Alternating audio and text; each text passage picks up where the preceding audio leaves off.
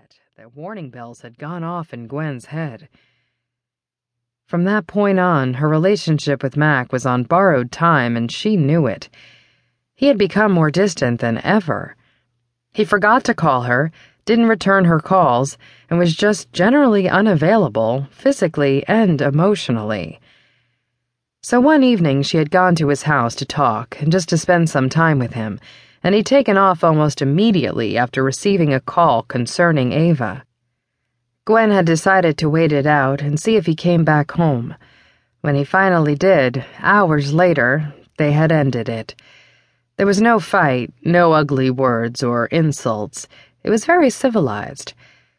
Gwen might not be happy with Mac for dating her while he was hung up on Ava, but he had been honest with her in the end, and she knew that it had really upset him to hurt her. Her self-esteem had been limping along since that evening, until Mia had dropped her bombshell this morning. Mia had heard from her friend Susie that Mac and Ava had gotten married over the weekend in Las Vegas. Gwen definitely hadn't been expecting that blow. She had figured she would be tortured for a while, seeing them as a couple around the office. She had never expected Mac to break up with her and then almost immediately tie the knot. God, was she now the woman men dated right before they found the one? She had been so lost in thought that she almost jumped from her seat when Mia's hand landed on her arm, shaking it excitedly. "I know, let's have a girls' night tonight. Seth's leaving this afternoon on business for a few days, so I'd love to go out. How about you, Crystal?" Gwen was secretly hoping that the other woman would veto the whole thing because she wasn't really in the mood to socialize. She just wanted to go home, eat herself into oblivion, and watch some man-hating movies on Lifetime. Of course, she'd probably run right into Dominic at the apartment complex where they both lived. Geez, she needed to move now. Wasn't it just her luck to live doors away from Mac's friend? Dominic was already so annoying. Okay, hot, completely smoking hot, but still annoying. It was no one's business if she peeked through her blinds every time she heard his boots in the hallway. Yes, dear Lord, she had to admit to herself that she could distinguish the sound of his tread from the rest of her neighbors. He just looked so good in his cargo pants and those tight shirts. And some evenings she was even lucky enough to catch him in all of his masculine glory after returning from a run, shirtless and wearing those low-hanging shorts he favored. She loved the sight of his hard body with those rippling muscles, glistening sweat, the tattoos, the... Gwen looked around to see both Mia and Crystal staring at her. Crystal smirked. "Honey, where was your head at?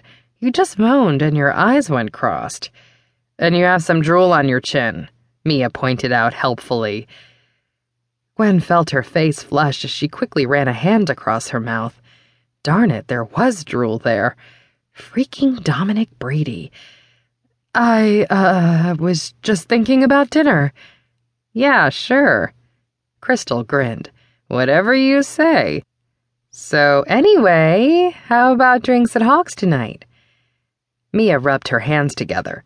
"Oh, going the sports bar route. I like it. Seth would hate it, so it sounds perfect to me."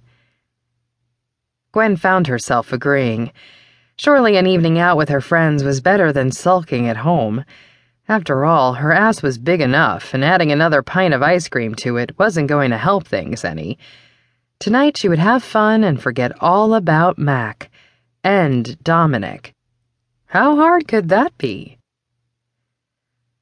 Dominic Brady sprawled back on his sofa with a big sigh of contentment. Jet lag was a real kick in the ass.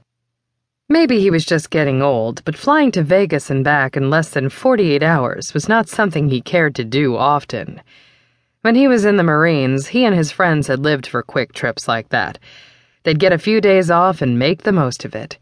Sin City was a frequent destination back then.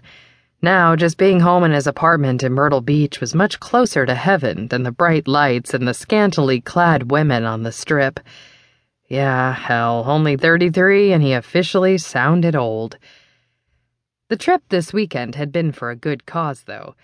One of his best friends had gotten married to the